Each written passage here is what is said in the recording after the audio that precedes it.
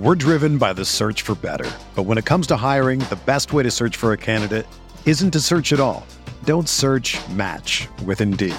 Indeed is your matching and hiring platform with over 350 million global monthly visitors, according to Indeed data, and a matching engine that helps you find quality candidates fast. Ditch the busy work. Use Indeed for scheduling, screening, and messaging so you can connect with candidates faster. Leveraging over 140 million qualifications and preferences every day, Indeed's matching engine is constantly learning from your preferences, so the more you use Indeed, the better it gets. Join more than 3.5 million businesses worldwide that use Indeed to hire great talent fast. And listeners of this show will get a $75 sponsored job credit to get your jobs more visibility at Indeed.com/Blue Wire. Just go to Indeed.com/Blue Wire right now and support our show by saying that you heard about Indeed on this podcast. That's Indeed.com/Blue Wire. Terms and conditions apply. Need to hire? You need Indeed.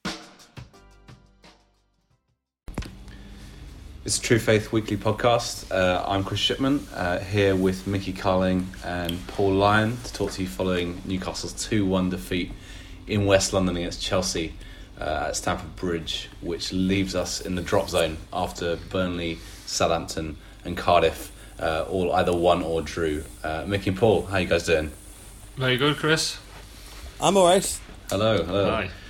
Just quickly before we begin, today's podcast is sponsored by our patrons who pay us £5 a month for around 20 extra shows. You can sign up at patreon.com, patron with an E, patreon.com/TF podcast. And we're also supported by Fansbet, a unique gaming company who share 50% of their net profits with supporters.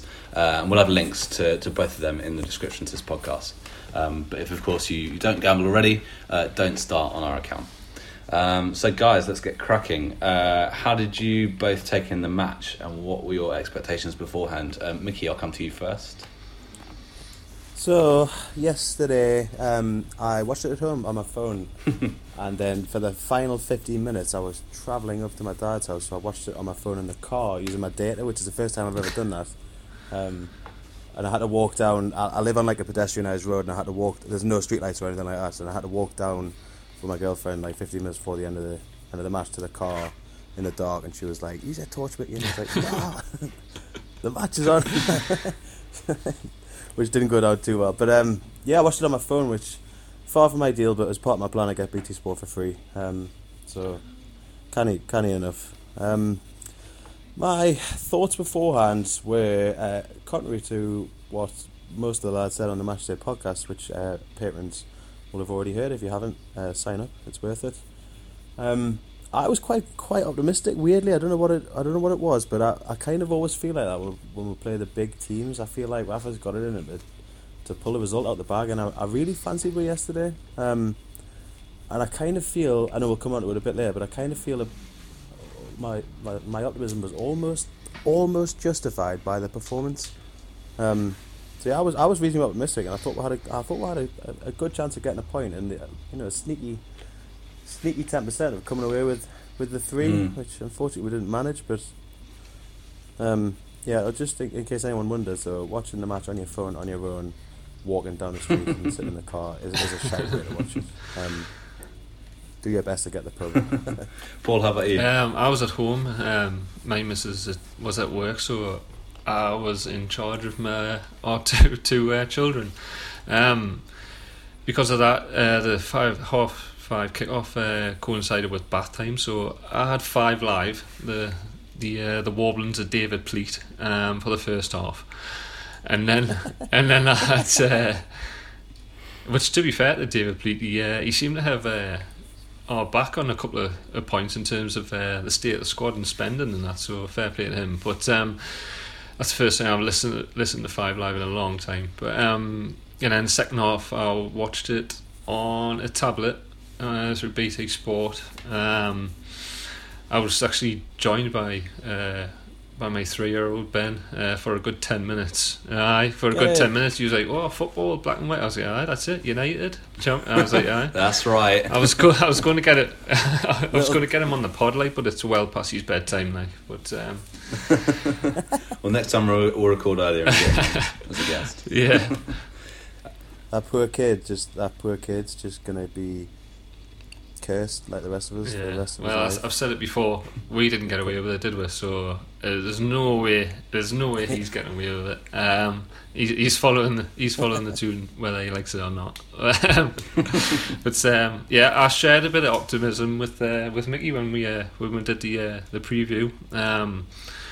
I was convinced it was going to be like 1-0 Rondon. I'd said it so many times and I was absolutely convinced it was going to happen until obviously 8 minutes in, but I'm sure we'll talk about that. A quick point on the coverage, by the way. Both of us obviously watched on BT Sport. I can't remember his name, but their referee on the sidelines, which is a feature that I generally hate in modern day football anyway, was the most biased prick that could possibly have got. Like, every decision that went to him on, like, he just went completely against Newcastle, and it was always wrong. And I was getting more and more angry over the course of the game yesterday, just thinking, like, who is this fucking manga they've got? This is his job. Like, he's getting paid to sit there and tell the TV audience that the biased referee was correct. Like, unbelievable. I didn't. Well, I didn't quite catch that. I literally started the second half on the tablet, like, as the second half started. But I did notice, like, the commentator was he didn't seem to like Dubravka much. Like, he was like, oh, he's caught in no man's land yet again. No, he's came out. He's actually got a hand on the ball, and it's out of safety. But never mind. Literally made a save at that point, didn't he? He saved it. But never mind. Yeah, I was spared the perils of BT Sports coverage because me and a bunch of the other True Faith guys went down to watch it live. Although I did nearly have my eyebrows singed off, such was all the pyro that they were blasting before the kickoff. Got pretty hot in there. But yes, we had a really good day. Get on the beers early. Me, Norman, and John. Met up with the other guys in central London and then headed out west. Chelsea is not really a place that I really want to be drinking before a match, but match aside, it was a little bit of the match, I guess. It was a really nice day, really good. If kind of a little bit chilly and wet. What was the kind of atmosphere in and around, like, before the match, around the ground and in the pubs? The pubs that we went to were a little bit further away from the ground, so we didn't kind of get in with, like, Chelsea fans or too many other Newcastle fans. There were a couple of others around, but the atmosphere as we were kind of going up to the ground was fairly good. Although, of course, there are the usual kind of half and half scarf sellers, so there was a degree of kind of tourist crowd there. And there might have been some kind of some insults hurled at a couple of them by a couple of members of the True Faith group who will remain anonymous. Norman, wasn't it? It was Norman. Well, I can't confirm or deny that. Generally the atmosphere is kind of pretty good going up there. But I mean, I don't know if you guys have been to Stamford Bridge before, but for those that haven't, it's not the most kind of delightful stadium. It's kind of a cross between a car park and a kind of 1990s shopping centre. Right.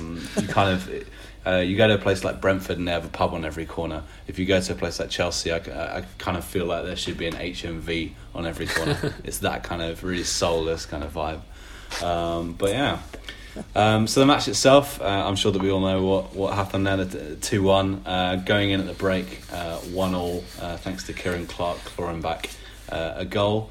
Reaction to the performance, I think generally from my point of view, and not all the stuff I've seen, Rio Ferdinand and Richard Keys maybe not so much, but reaction generally from supporters seems to have been pretty positive. So I wonder how optimistic you guys are about the kind of short and long term future after yesterday, and why. Mickey, I'll go to you first. Oh, nice. Well, I think we could take a lot of credit out of the performance yesterday, and for maybe a good third of that match, we were the better side. Like the middle third, saved their second goal, which was incredibly frustrating. I thought we were the better side, and we actually created a lot more than I expected, and probably in the first half we had more chances than them, which almost never happens with Newcastle. And I think we touched on it last week. When Rafa's been really up against it and we've dropped in the relegation zone, he's kind of gone with a slightly different outlook in the match and been more attacking than expected. And I think we kind of did that yesterday. And to go to Stamford Bridge and do that is, it's not easy. So I think to take that performance onto next week, that the lads will be feeling a lot better than they probably expected. However, you have to look at the result and the overall picture after the weekend is looking a lot more bleak than it was on the way in. Every other result went as badly as it could have, and we're now in the relegation zone. So it makes next weekend such a massive game that I almost don't want to answer the question about how optimistic I am until after the weekend, because everything now hinges on Cardiff, and I think a result either way changes that answer completely. If we lose next weekend, I think we're fucked. Yeah. Whereas if we win next weekend, I think we'll carry the momentum on and probably be safe. I think it's that important. Yeah. Paul, how about you? Yeah, I can't really disagree with Mickey what he said there. It is a lot hinging on that Cardiff game now, but like you say, the fans' reaction afterwards seemed to be quite positive, because we're certainly like sort of showing the fight that kept up like last season, and we are going through like a tough run of fixtures, and we've got another few coming up. I think there is like sort of light at the end of the tunnel, that there is a few more like winnable per se fixtures to arrive like before the end of the season, which we're pretty much hanging my hat on, but which is not a great situation to be in. But I did sort of gather a bit of some frustration from the fans just on Twitter, like last night at the last minute corner, and I don't. Oh yeah, that was. Yeah, but like I didn't really sort of I wasn't that bothered by it, because like when I was watching the game, I got an update through my phone saying it was full time 2-1, and the corner was just about to be taken like on my stream. So I was just like, well, Spoiler. yeah. So I was just like, it's totally like doesn't really matter. So I didn't really understand how people that were like really keen to like sort of have a go at that, and I was like, oh right. And I think I tweeted something along the lines of like, well, the short corner worked against Burnley, so we're just trying that. And I've since watched like Match of the Day, and Rafa kicks off with our equaliser, because it's not the corner that he set out for the players to like do as a set piece. So I don't know what there is to sort of garner from that, but it seems like they've had he's had a bit of a word at half time, which I suppose is good in a way because the players are listening to him. But yeah, looking back, like maybe we should have hid that in the box, considering obviously that Clark's goal would come directly from the corner. You've done a cracking job of playing. I know. But that corner should have gone in the fucking box. I was fuming. What the team scored from a corner? Like, would literally score from a corner in that game. Put it in the box. What was the thoughts in the ground, Chris? Yeah, I think equally kind of frustrated. There was kind of a groans is kind of putting it mildly. There was some audible, strong frustration, at that corner. So it's definitely not something that was just confined to watching it on the TV. It's an opportunity to kind of claw back a point right at the death there, and with the strength that we've got in the air from that side, there was possibility, there was options there, and it was disappointing, to revert to that short corner with that kind of, just seconds left. At that point in the game, I think you have to kind of hit it and hope a bit. For me, it was too conservative, and I don't know why. It beggars belief why Richie made that decision. But yeah, I mean, there you go. I thought it was bizarre and infuriating. You don't want to hang too much on one minor decision, but on the off chance, had we put it in the box, we would have had a better chance of scoring than we did from that stupid short corner. I don't think there's any doubt about that in that game, at least, and in that time. If it had gone in and we'd scored, we're looking at a point there. We're not in the relegation zone, and we're carrying a fucking mint away point away at Chelsea and scoring twice into the Cardiff game next week. It's the picture's completely different. I don't want to be one of those people that like picks up one moment and is like, that's the fucking one, but that felt really important there. I don't know whether you've got that or. I know. Well, yeah, it was. Sorry, I know someone said that Rondon pretty much went straight down the tunnel after that. He was that miffed and that, but. Yeah, there were loads of them were fuming. Rondon, Lascelles, like were both like visibly kicking off. Yeah, opportunity missed, but I guess there were positives as well. Sean Longstaff being one.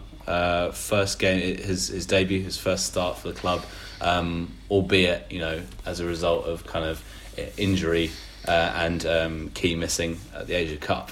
I don't know what you guys thought about Longstaff. Was he any good, or is context everything? I.e., was he just good for a fifth choice central midfielder and playing kind of above himself?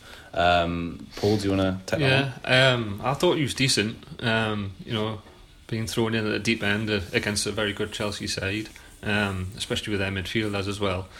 And he doesn't, based on the performance, doesn't really look like out of place in our current squad. Unfortunately, that doesn't really say a lot for him at the minute.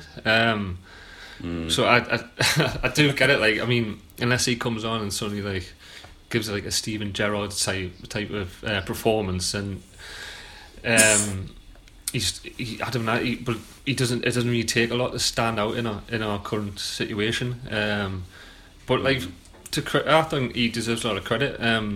He seemed to take a decent touch on the ball and seemed to be quite willing to pass it around, and his range of passing was decent. But yeah, it didn't like sort of set the world alight. But I was thinking, was it his full debut yesterday? Yeah, it's full debut. Yeah. Again, against a decent Chelsea side who don't tend to lose at home. So yeah, I thought he was fine, decent. But like, let's say whether it'd be like a someone that we could sort of hang my hat on long term, I'm not sure about that. But I mean, it's very early days. And if Hayden gets his move that he's after, then I'm pretty sure we're going to see a bit more of him towards the end of the season, because I can't see we're like buying anybody, even though it's absolutely desperate in that centre midfield. Yeah, I mean, my take on it was that he was solid enough. His link up play with those around him, a couple of good touches. He, as you say, he didn't kind of set the world alight, at least from my point of view, but solid and dependable enough. The flip side of that is the kind of that being the highlight, and kind of the great hope. Is that necessarily the best that we can have? Somewhat kind of disappointing. Mickey, what were your thoughts on Longstaff? I thought he had a really good game, and I think I've seen some criticism from the lads, from the podcast lads, that I think was a bit unfounded. There are a couple of points on Longstaff's week, I would say, that I've got here. Paul and I agreed on the preview show. Like, imagine being him this week, and he finds out that Shelvey's injured, and he finds out Diarma's injured, and Key's injured and in Korea or wherever he is for the Asia Games, and he's thinking, fucking hell, like, I'm going to have to play at the weekend against Kante, Kovacic, Jorginho in my first game in the Premier League at Stamford Bridge. Like, he must have been fucking shitting himself. And then I thought, from minute one, it didn't look like that at all, and I thought he got properly stuck in. Second thing I wanted to say is, if I said to you, and you weren't Newcastle fans, you'd never seen Newcastle United play before, but you knew a bit about football, and you knew the crack. If I'd said to you, one of those two midfielders today is making their debut in the Premier League and has never played, has played like 20 minutes of Premier League football, which one would you have picked? Oh yeah, I mean, I don't think he was necessarily cowed by the occasion. I think, for my money, you would have a tough time kind of picking. I don't think he looked any less experienced than Hayden, to put it mildly. I definitely don't think he did. And Longstaff didn't lose the ball. From memory, I might be wrong, but for me, Longstaff didn't lose the ball, and he certainly didn't lose the ball in dangerous positions, which Hayden did a couple of times. So I thought Longstaff was the better of our two midfielders, and I think if you put Longstaff in the team with a better midfielder, I think he would look like a better player. I think he's been unfairly judged based on his centre mid counterpart there, and that might seem a bit unfair on Hayden, who I've said time and again, puts 100% in, but I just don't think he cuts it in the Premier League. Which, like I said, is a bit harsh, but it's true. And I think if you put Longstaff alongside Key, I think he would look like a much better player. And he's someone, he might not make it in Newcastle. He might not become our number 7 in centre mid, but I think he'll have a decent footballing career. He looks like a good player. Yeah, well, we shall see. Turning attention to the stands for a moment. Oh, sorry. Final thing I want to say about Longstaff. I don't know if you noticed this in the ground, but like 2 minutes to go, we were kind of struggling by this point, and we sort of knew the game was gone. And I think it was Jorginho sort of got past him, and he just halved him. Like I've seen that. Dirty tackle, and I was just like, "Get in, son!" Like that's fucking class. That's what we need. And I have the confidence to do that on the telly on your Premier League debut away from home. I thought was mint. So hats off for that, mate. Not that he's going to listen, but yeah. So as I was saying, attention turning to the stands now. So Mike Ashley attended his first match in 2 months. Question being, what really should we make of this? Is it simply that he's back from a very long holiday, lying on a sun lounger in the Dominican Republic? What a horrible image that is. Or is there a perhaps more sinister reason for his return? Paul, what should we make of Mike Ashley's return? Well, who knows what goes through that man's head. I don't know, he's just in London, fancy the game. He's certainly not there to talk to Rafa, is he? No. I don't know why he just gets a kick out of receiving abuse or giving the Geordies a run around, It's just like going all cloak and dagger trying to get into the ground. He just loves the buzz or something. But I don't know, when Ashley's on the scene, it's never normally good. So I've got no idea what his reasoning is, because unless he's there trying to like make a sale or something like that, or just checking out the squad to see who can I sell. He's probably checking out their club shop to see if he could offload some of his talent. Yeah, the Sports Direct Chelsea branch. I can just imagine that. But nah, I've got no idea. Like I say, anytime he's reared his ugly head in the past, it's never been good. So I don't know why he was there. I mean, apart from the fact that he owns the bloody club, and he should be at most games. But nah, I don't know what his motivation was this time round, and I've spent it's probably too much time trying to figure out what he's thinking. But yeah. Did you know when you were in the ground that he'd be there? No, I didn't know until afterwards. Other people, as with Palace, might have picked up at half time, but I wasn't aware until afterwards. I mean, there was the usual amount of singing songs about Mike Ashley, but yeah, I mean, I wasn't aware of it. Yeah, well. Mickey? You're right, Paul. It's weird. It's weird to think that like it's a talking point that the owner of Newcastle goes to the match, and it becomes a talking point. It's fucking ridiculous, isn't it? But it does have to be addressed because it's weird.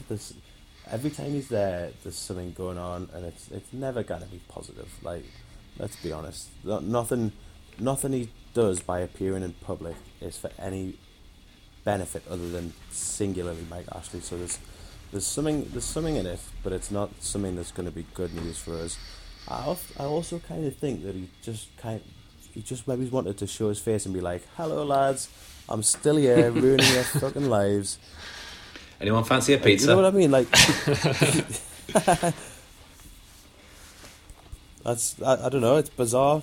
Like he's a bizarre, strange man, and I'd love to spend a day with him and just ask him questions about his decision making and like why he does what he does and how he manages to make the soulless decisions that he does without feeling any like remorse. All right, well, from that kind of positive outlook, so the game itself, any other positives that you guys want to draw? We've talked about Longstaff. Anything else? I think Ian Clark, goal scoring wonder. I know he seems to come in from the cold just to get with a goal, isn't he? Was he second top scorer now or something? He is, and I saw an interesting stat about this today.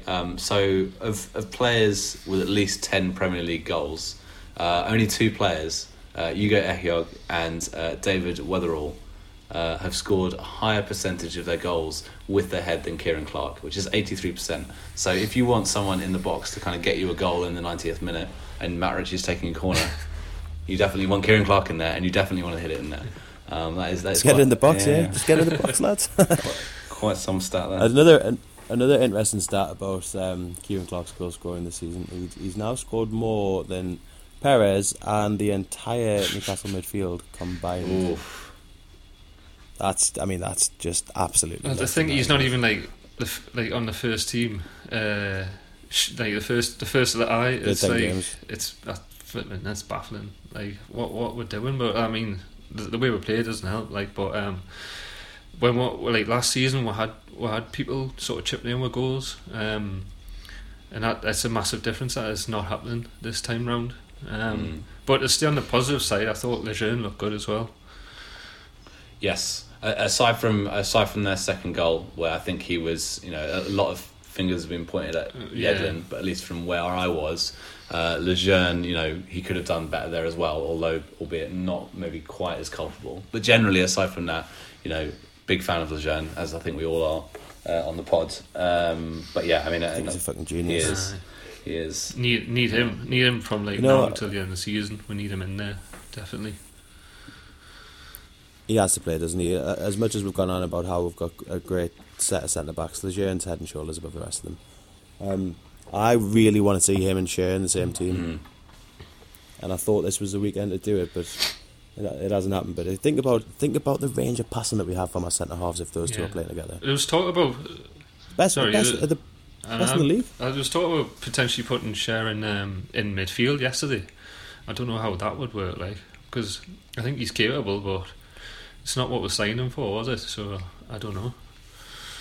No, the thing about that is he's clearly got this kind of passing ability to play in that position, but I would be surprised if he was any good. And on the ball, it's not just about passing. You have to be able to be the man and take the correct kind of touch and find the space. And I don't know whether he could have done it. I wouldn't have been pleased to see him in centre mid, unless it was if it was as part of a 3-man midfield in front of a 2-man defence and he was the anchor. Same with Lejeune. I think he could probably do that role as well. Then it wouldn't have been so bad. But to have him in a 2 in front of a back 3 would have been so negative. Right, I think that unless you guys have anything else, I think that just about wraps things up. Just a few things to tell you guys about before we go. Upcoming podcasts for patrons this week have a bunch, including Prem Pata from a London drinking den of Norman Riley's choice. God help us. Tomorrow. I think we might be doing a Blackburn match day. I'm not sure about that. Yeah, we are. Thank you, Mickey. Me, Daz and Paul are going down. Well, definitely want to check out. Worth the £5 patron fee for the month alone, I think maybe. Cardiff preview, Cardiff match day, and for those of you who like to take a little trip down memory lane, as it was when it was, as well as I'm sure much more. And then just finally, if you like what we do and enjoy the podcast, enjoy the content we put out, please do spread the word, give us a review, or share our content. And do also check out our revamped social media pages, which have a host of new and exclusive content, in particular Facebook and YouTube. You can find them by searching True Faith NUFC, and they should pop up. Fantastic. Quick one, lads, before we go then. Final question, please. Looking ahead to next week, do you play the same 11 and the same system? Chris, I'll ask you first. You haven't had any questions. This all is kind of... this is assuming that Diame's out, because if Diame's fit, he has to come back in for me. In terms of options, I don't really see what else we have. I would like to see Fernandes back, of course, if he's fit. But, if the injury situation is the same, and if we have no players coming back from the Asian Cup anytime soon, I can't, unfortunately, see if there's too much extra that we can do, putting aside transfers, because nothing will happen. What do you guys reckon?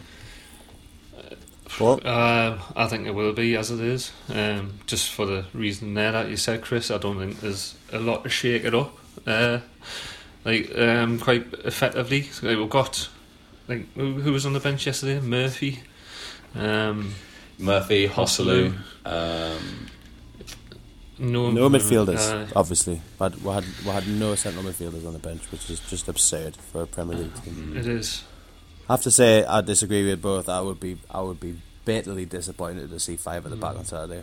There's no need. Cardiff are shite going forward. Yes. Terrible. So we do not need to have 3 centre halves on the pitch. Now that leads me to the next question. You can assume that Fernandes is going to be fit because he wouldn't have been on the bench otherwise. Does he come in, and who's he coming for?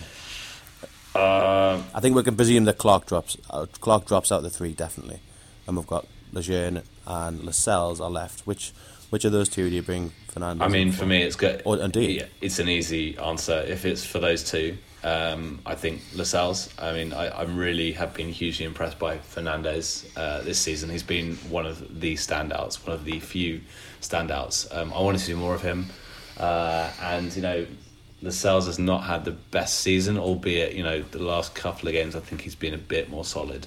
But I just think for the sake of mixing it up, and I think we need Fernandes in that side. I would bring him in for Lascelles. Yeah, I'll go with that. I think we will revert back to like a 4 in defence, just based on that's how we played against Blackburn. I think you might have been looking at things then. So I would like to see Lejeune and Fernandes in there. That would be. I think that would be our best bet. Like. Agreed. Finally, I've got another question for you. Sorry, because I'd completely forgotten. Despite the fact that we're going, Paul, I forgot, and that we've just mentioned it. I forgot that we had Blackburn before Cardiff. Out of the team that started yesterday, who are you unwilling to risk in this game? Who's too important to play? I mean, it pains me to say Rondon. Because obviously I have been kind of in 2 minds about whether he should have played in that first leg anyway. But if we lose him, we're fucked. So I mean, I would slightly err on the side of keeping Rondon out, and that I feel bad about that because I think he needs to be in there, but I probably wouldn't. Probably on the face of it, wouldn't risk him. Yeah. Paul, anyone else? Well, Rondon's an easy, obvious one, but I think seeing that he took Dubravka out as well, because again without him I think we're struggling, but I think Lejeune will become that important as well towards the end of the season. But I can see them 3 getting rested now, but I suppose we'll wait and see. It needs to be at least those 3, doesn't it? But think about this. Imagine if we play. Well, we'll have to play Hayden and Longstaff in the middle. Imagine if one of them gets injured. Like, we literally don't have anyone else to play. There's not worth thinking about. We'll just have to start it. Right. What a sour note, leave it on. We'll just have to take our boots up to the match, lads, I think. Right, and on that hopeful note, maybe you guys will be getting your debuts following Longstaff next week. Right, see you next time. Cheers.